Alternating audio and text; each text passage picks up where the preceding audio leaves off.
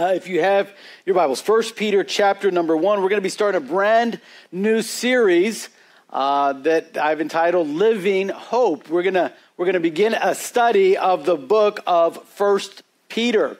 It's a letter that was written by the disciple of Jesus by the name of Peter. And this is one of the great books of the Bible, because one of the great themes of this book is hope. Now, I don't know about you, but I found that in life can be difficult.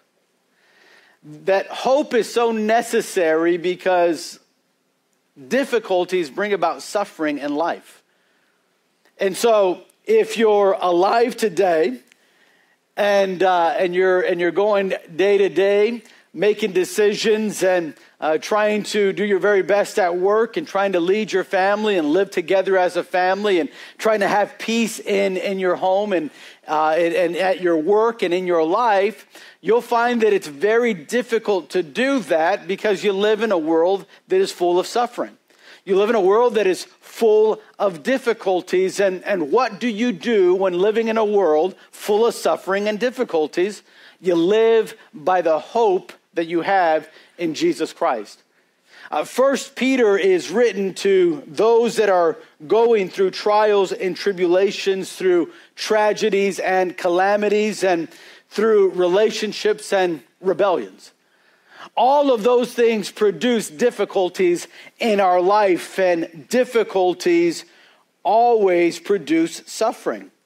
Now, suffering is in this world because that's a natural result of sin. The moment that Adam and Eve disobeyed God, they brought suffering into this world. In fact, before that, suffering was not known. Before that, the difficulties were not around. But the moment that sin entered into the world, so did difficulties and sufferings and the need for hope.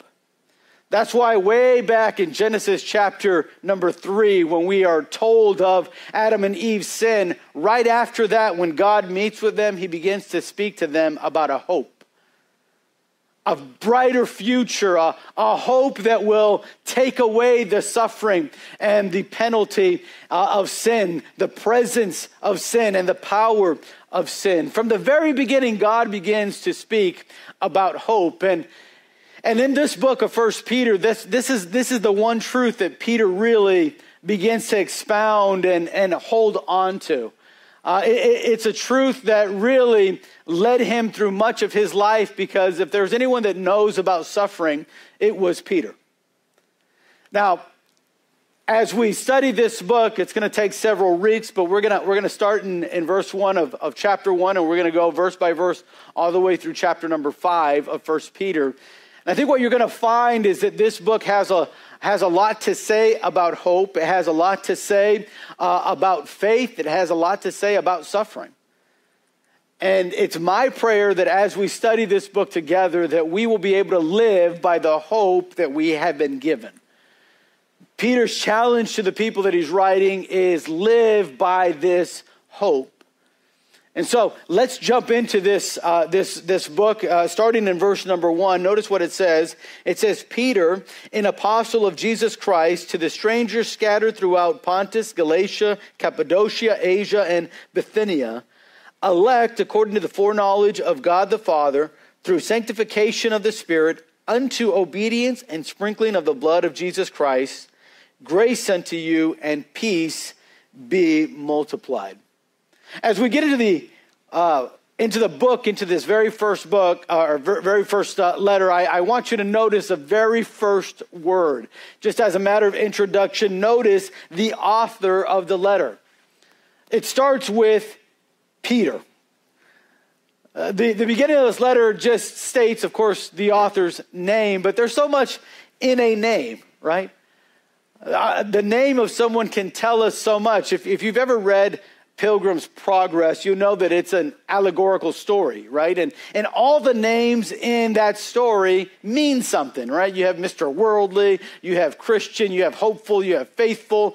You have all of these names of different characters in the story, but their names portray who they are. Now, I want you to notice this name, Peter.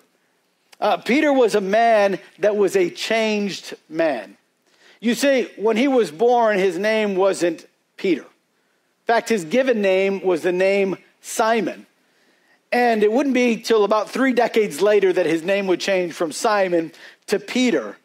But as Simon, he was a man that was pretty quick-tempered. He was someone with a strong personality. He was a natural leader. People like to follow him. In fact, of his friends, he was probably the leader. He hung out with Andrew, his younger brother, and James and John, who were in the same town, and they fished together. They had a company together of fishing, and Peter was probably the one that led them. Anytime you read about Peter, you'll have to read the books of Matthew, Mark, Luke, and John. What are the Gospels of the New Testament?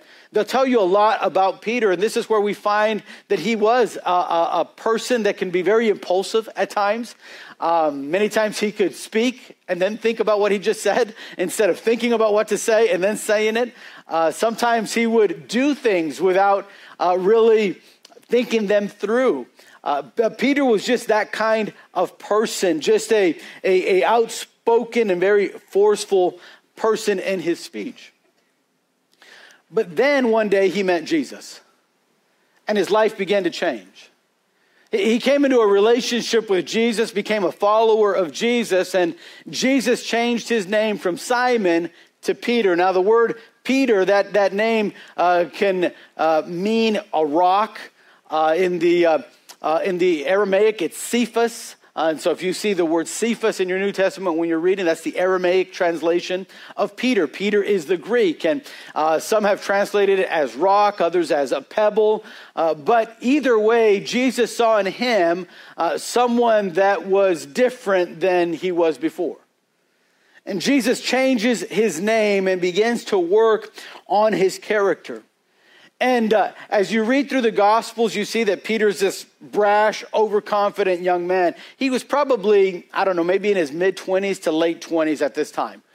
And you see that he's this kind of young man that kind of thinks he knows everything and how the world works. And when Jesus begins to work in his life, he begins to change. By the time he's writing this letter of 1 Peter, he's not the same brash, overconfident young man anymore. In fact, you'll find that he's someone that's tender and loving and humble.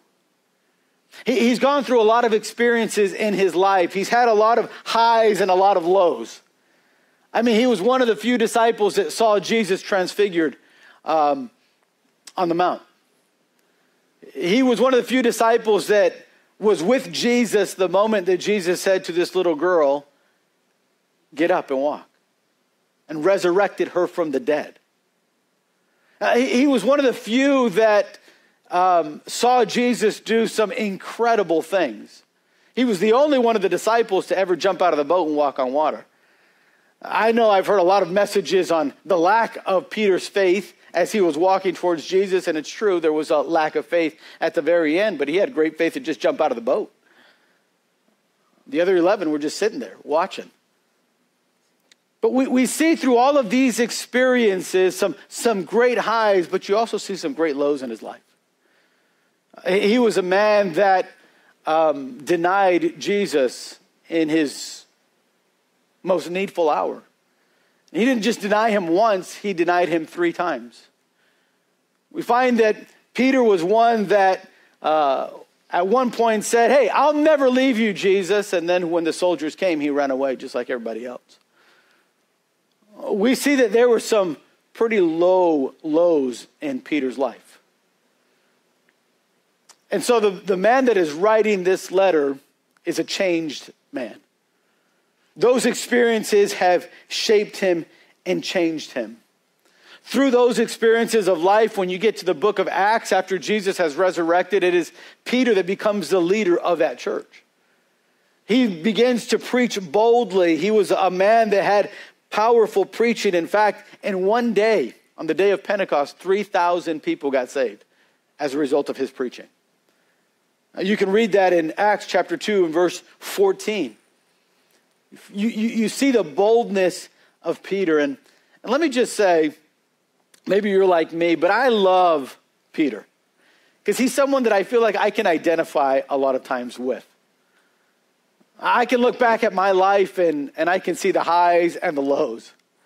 I can see times where I've been way overconfident and way too brash, and where God's had to humble me. I can think of times where I've walked with Christ, where I've felt closer than I've ever felt with him. There's been times in my life where I see that God has molded the way I think and molded my character, where he's used his word to begin to shape me.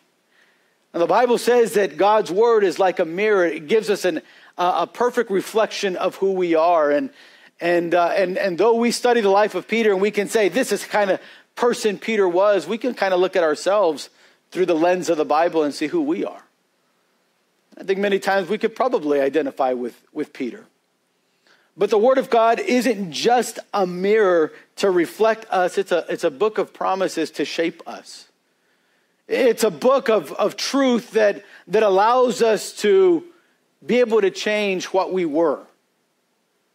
In fact, the Apostle Paul talks about this all the time.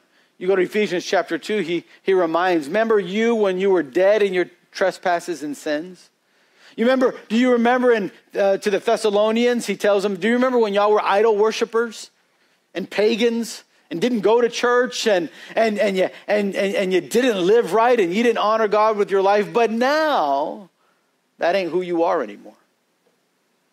You know, I was so excited and filled with joy when I heard about the decisions that were made at camp from our teenagers. And by the way, we're gonna be having baptisms in this next month of August and last Sunday. And I know many of them that put their faith in Christ need to take that next step and identify publicly with him through baptism. But I love hearing the decisions that were made because it's a decision that will change your life. It'll take you to be more Christ-like. You have a relationship with God that gives you the peace of God, and now it changes you. You know, the beautiful thing about the Christian life is the fact that we're always changing. That's why the Christian life's not really boring. People that get bored in the Christian life, it's because they've stopped allowing God to mold them, to change them. People that get bored in the Christian life is because they've stopped looking at the mirror of the Word of God and stopped believing the promises of the Word of God. And let me tell you, when the Word of God and Christianity becomes religious to you and just another religion, then you do lose your peace. And you do lose what is that dynamic work of God in your life. We find that the author of this letter, his name's Peter. But he was a man that was changed. Brash and young and outspoken to humble and loving and tender. But not only was he a changed man, he was a charged man. Notice he writes, Peter, an apostle of Jesus Christ. Now, when I say a charged man, I don't believe he was a walking battery. That's not what I'm talking about.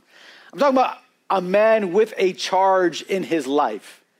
You see, he was an apostle of Jesus Christ. Now, the term apostle was not given to everyone in the church. It was only given to those that were with Jesus in his earthly ministry and were eyewitnesses of the resurrected Christ. Those were the requirements to be an apostle. So if you hear somebody say, I'm an apostle of Jesus Christ today, then you know they're lying. The apostles died in that first century. Those were the last ones to see the resurrected Christ physically. We believe in the resurrected Christ, but we've not seen him. So apostles had the requirement of being eyewitnesses of Jesus. That's why Paul, when he's defending his apostleship, he says, I saw the resurrected Christ. When I was on the way to Damascus, he literally appeared to me. Okay? If you look in Acts chapter 1, in fact, verse 21, 22, I put those verses in there so you know that's what the apostles themselves defined as apostleship. They were saying someone that was walking with Jesus and was a witness with us of his resurrection. That was an apostle. But An apostle was more than just a title. An apostle was someone with authority, someone that had a charge to go and reach others with the gospel of Jesus Christ. Someone that was to be a leader in the church. And so we find that this charge was something that Peter was given and something that he took very seriously. When he writes an apostle of Jesus Christ, he's not doing filler words. You high schoolers know what I talk about when I say filler words, right? When there's a 3-page paper due, you're just kind of making the sentence as long as possible, right? You're just trying to fill the page with words, but Peter doesn't do that when he's writing his letter here. He's reminding his readers of the charge that he has as an apostle. He's just reminding you, listen, there's some authority that I've been given by God as a leader of the church that you ought to listen to, that you ought to follow in your life. This charge was given to him, you can see in John chapter 21. If you have your notes there, you'll see it. John chapter 21. This is after Jesus has already resurrected from the dead, and Peter was a little bit discouraged. He knew that Jesus was resurrected, but really didn't know what to do next. And so he told the disciples, hey, I'm going fishing. Anybody want to go? And some of the disciples go with him. And Jesus appears to them on the coast, and he calls to them. And Peter goes, and while they're there, Jesus had already started to cook some fish by a fire. And the disciples get there, and he begins to talk to Peter kind of exclusively there. Not talking to the whole group, he just begins to talk to Peter. And there in verse number 15, as they're eating breakfast, after breakfast, it says, Jesus asked Simon Peter, Simon, son of John, do you love me more than these? Peter replies, yes, Lord, you know I love you. And Jesus says, then feed my lambs. And then a second time, Jesus asked him, Simon, son of Jonah, do you love me? And Peter says, yes, Lord, you know I love you. He says, then take care of my sheep. Then a third time he asked, Simon, son of John, do you love me? And by this time, Peter was hurt that Jesus asked the question a third time. He said, Lord, you know everything. You know that I love you. Jesus then said, then feed my sheep. You see the charge that was given to Peter, and as a good shepherd in this letter, you're going to find him feeding and caring. You're going to see as he's writing to this audience, he's writing to them about the love that he has for them, the charge of that. Now, although there are no apostles alive today, the charge of Jesus still rests upon us. We're not apostles today. We don't have that same authority, but we do have a commission that has been given to us. Matthew chapter 28 and verse 19 says, go ye into all the world and preach the gospel. Go ye therefore and teach all nations, baptizing them in the name of the Father and of the Son and of the Holy Ghost, teaching them to observe all things whatsoever I've commanded you. And lo, I am with you always, even unto the end of the world. Jesus commissioned his followers to go. So as you're reading this letter, understand this about the author. Number one, he's a changed man. Number two, he's a man with a charge. And I say we ought to be challenged just by reading that first phrase, Peter, an apostle of Jesus Christ, because it speaks to us. If we identify as Peter and we can say, man, I've had some of those spiritual highs and some of those spiritual lows, and I've had some of those experiences in my life, then you know the change that Jesus has brought. And if you have been changed, I want to remind you that that change comes with a commission. Something that Jesus commissions you to as he changes you. We find that this is the author of the letter that we'll be studying, but what about the audience of the letter? Who's he writing to? You notice that Peter didn't just say to whom it may concern. He didn't write to whoever reads this. He's got a specific audience in mind that he's writing to, and I want you to notice that he's writing to chosen pilgrims. He writes, Peter, an apostle of Jesus Christ, to the strangers scattered throughout. Now, that word strangers is the Greek word parapidemos, which means resident foreigner or pilgrim. It means someone that's living in a country but that's not from that country. Someone that is a foreigner but living in a country temporarily. A pilgrim is someone that is passing through, not someone that's looking to get their citizenship to live there permanently, just being there temporarily. Now, notice that he says these pilgrims that are scattered. The word scattered is the word diaspora, and that means just gone out. There are a lot of reasons why the people he's writing to have been scattered. Some because of persecution, some because of economic hardships. They just got to look for better jobs and they're moving out, and others were just searching for a better place to live. But what they all have in common is that they're Christians. They're all pilgrims. Now, what makes them pilgrims is not their nationalities. It's not because they were Jewish and living in a different country, or because they were Gentiles that were maybe from Greece or Rome and living in a different province. No. They weren't strangers because of that. They were pilgrims because of who their family is. Now, the Bible talks about two families. There's only two families in this world: the family of God and the family of the devil. Now, if you are not in Christ, if you have not been born again, if you've never received Jesus as your personal Savior, the Bible says that you're in the family of the devil. You say, man, Pastor, that's really harsh. It is really harsh, but it's a reality. Notice that in John chapter 8, when Jesus is speaking to the Pharisees, they are criticizing Jesus. They are not believing in who Jesus is and what he declares himself to be. And here's what he tells them. He says, for you are the children of your father, the devil. You love to do the evil things he does. He was a murderer from the beginning. He has always hated the truth because there is no truth in him. When he lies, it is consistent with his character, for he is a liar and the father of lies. The first family is the family of the devil. And those that reject the truth, and those that hate the truth, and those that have never believed on the truth are in this family. You say, well, what is truth? Jesus said, I am the way, the truth, and the life. Believing in Jesus makes you part of his family. Rejecting Jesus makes you part of the family of the devil. So when Peter is writing here to these pilgrims, he's not talking about just people that don't have the nationality of that country where they're living. The people that are not from Pontus or Cappadocia or Bithynia. He's not talking about those that have citizenship there and those that don't have citizenship there. He's talking about those that are a family of God. This world is not your home. We are just pilgrims, temporary residents here. In fact, Jesus told his disciples, we're in the world, but we're not of the world. Now, I want you to notice in verse number 2, he says elect. Now that word elect, I know in our Bible it happens not till verse number 2, but you know that's an adjective, that word. And the adjective is describing strangers. So maybe some translations might have elect strangers. The word elect means chosen. That's why when you're looking at the audience, it's a chosen pilgrims.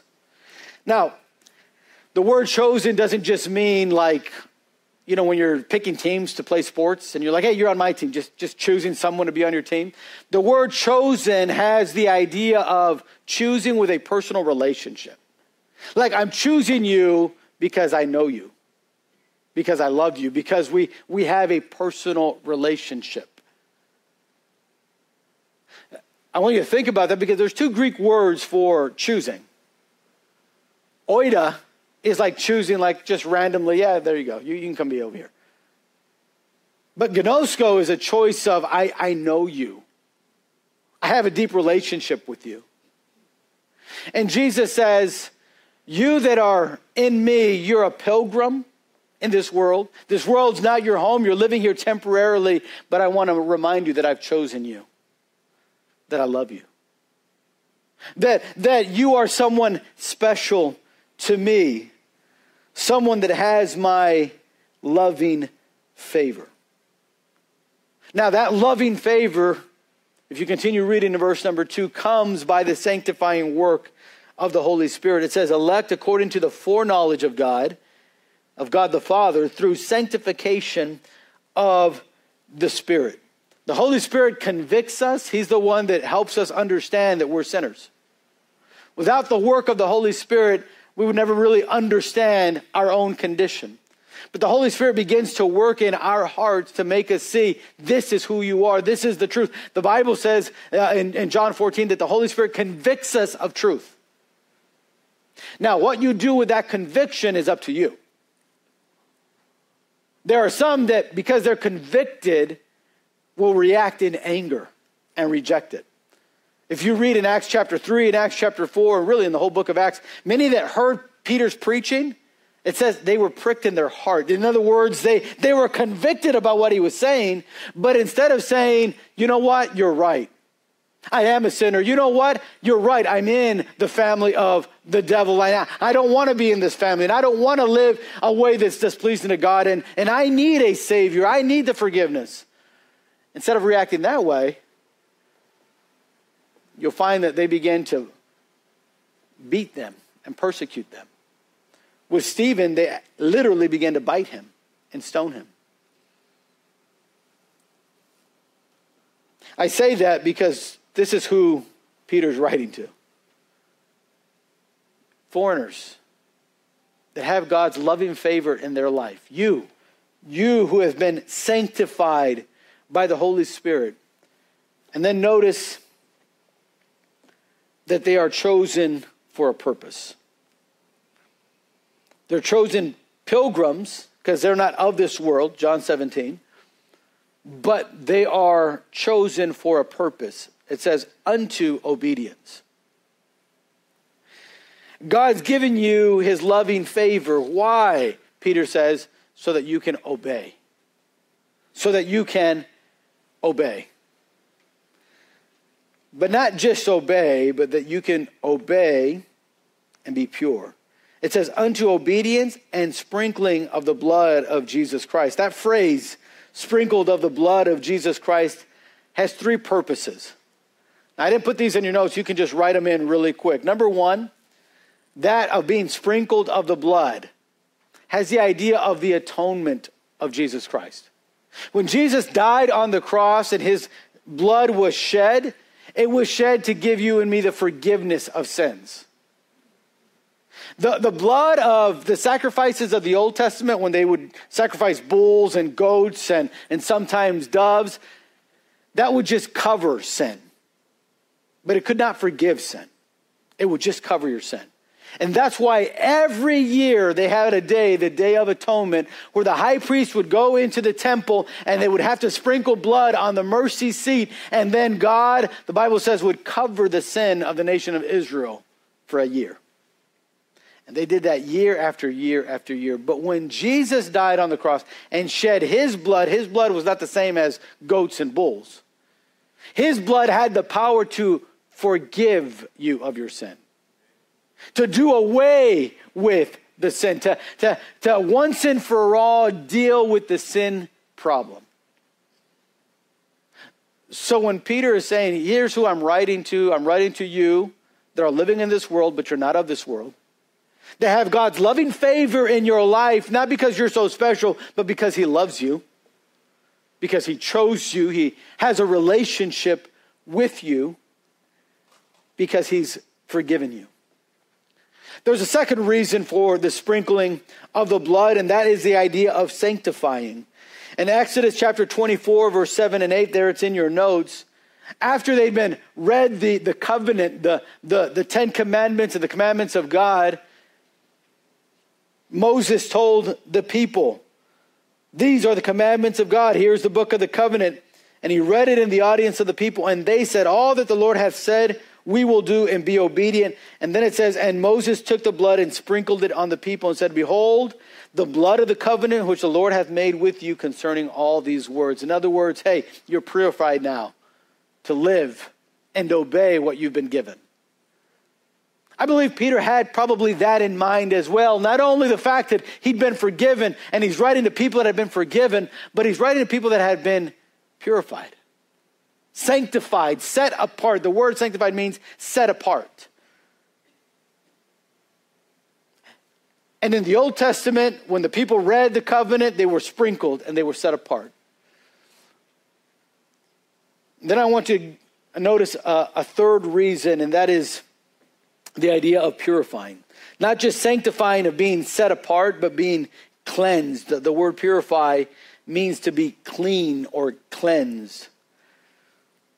And now in Leviticus chapter 14, the sprinkling of blood was sprinkled on people that were being cleansed of leprosy.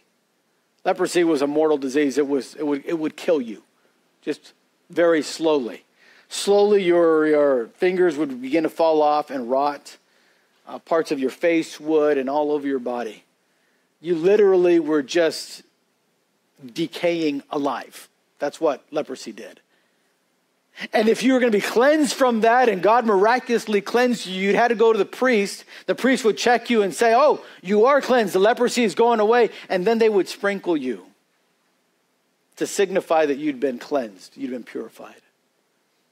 You know, I believe that Peter's got this in mind as well. Man, listen, I'm writing to people that are living in a world that they're not part of this world. They have the loving favor of God in their life, not because they're special, but because God just loves you with that kind of love, and he's forgiven you, and he's set you apart, and he's purified you. Peter said, this is who I'm writing to. You know, the Christians in Peter's day, as well as Christians in our day, are to be reminded that we're chosen for a purpose because we're forgiven.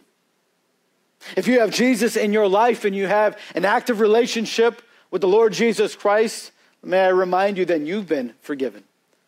And you've been sanctified by the blood, and you've been purified by his blood. See, he's not just throwing word fillers in this letter. He's saying, listen, Peter, that's who I am. I've been a changed man. I'm an apostle. I have a charge that God's been given to me.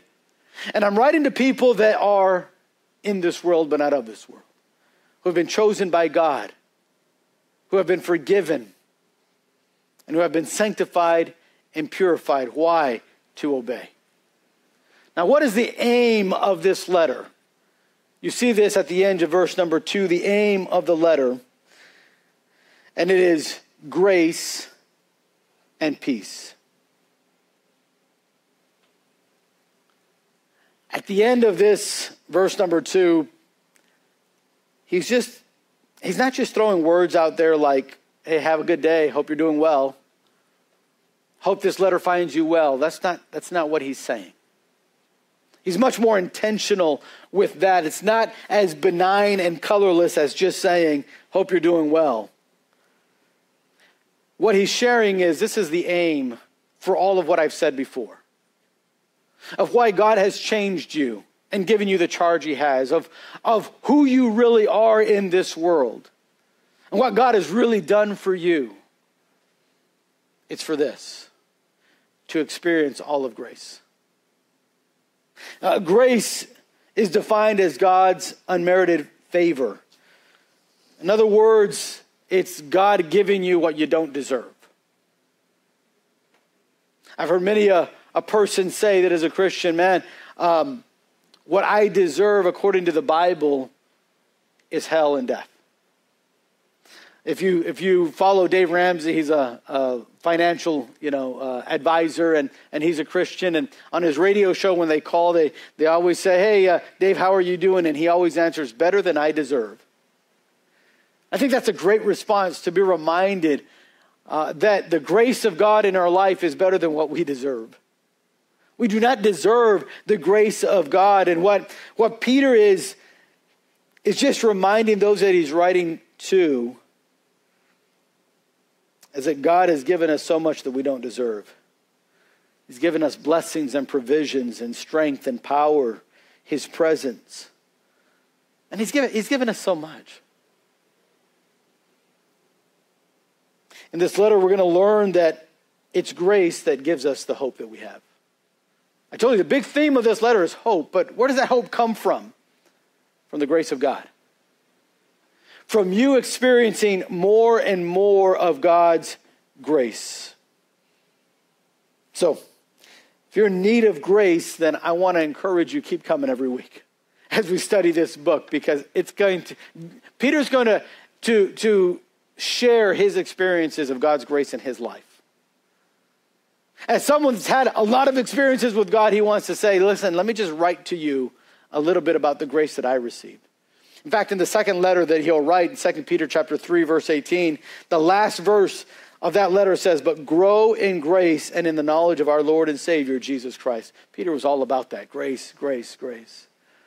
To experience all of grace, but then he includes peace. The aim of this letter is not only to experience all of grace in our life, but have peace in life. The result of God's grace working in our life is always peace. In fact, you can never truly have the peace of God without the grace of God. Grace is what saves us. Grace is what gives us peace with God. Romans 5:1, therefore being justified by faith, we have peace with God through our Lord Jesus Christ. This morning, we're jumping into a new letter, 1 Peter. As just a matter of introduction, just a few takeaways. Number one, the fact that we've been changed. Peter, an apostle of Jesus Christ, he's been changed and he's been charged. And let me just say, if you are in Christ, you have a new name and a new destination in life. And this world has gone from being your home to just being a foreign country in a foreign place. Our home is a place called heaven, not this world. So we make our life not building for what we can get in this world, but for the one that is to come. We've been changed by the working of the Holy Spirit in our life. We've been charged to do something different in this world. Let me give you a second thought, and that is who we are in Christ. We're chosen. We've been forgiven. We've been set apart for a different work, a special work. And we've been purified by the blood of Christ. To what end with all of this? To experience all that God's grace has for us. And to have the peace of God in our life. This morning, I know we're barely in verse 1 and 2. But I want to encourage you by these two verses as you're reading. Just notice who we are and who we've been. Notice what God wants for our life. This is what Peter is saying. Listen, this is the aim. I want to encourage you that your life, as well as mine, would be to live and experience all that grace has to offer. And to live our life in peace, knowing who we are and who we've been made to be through Christ. Let's pray. Father, thank you so much for your word, and thank you for the life of Peter. I know he was a man that before he knew you was a different kind of man.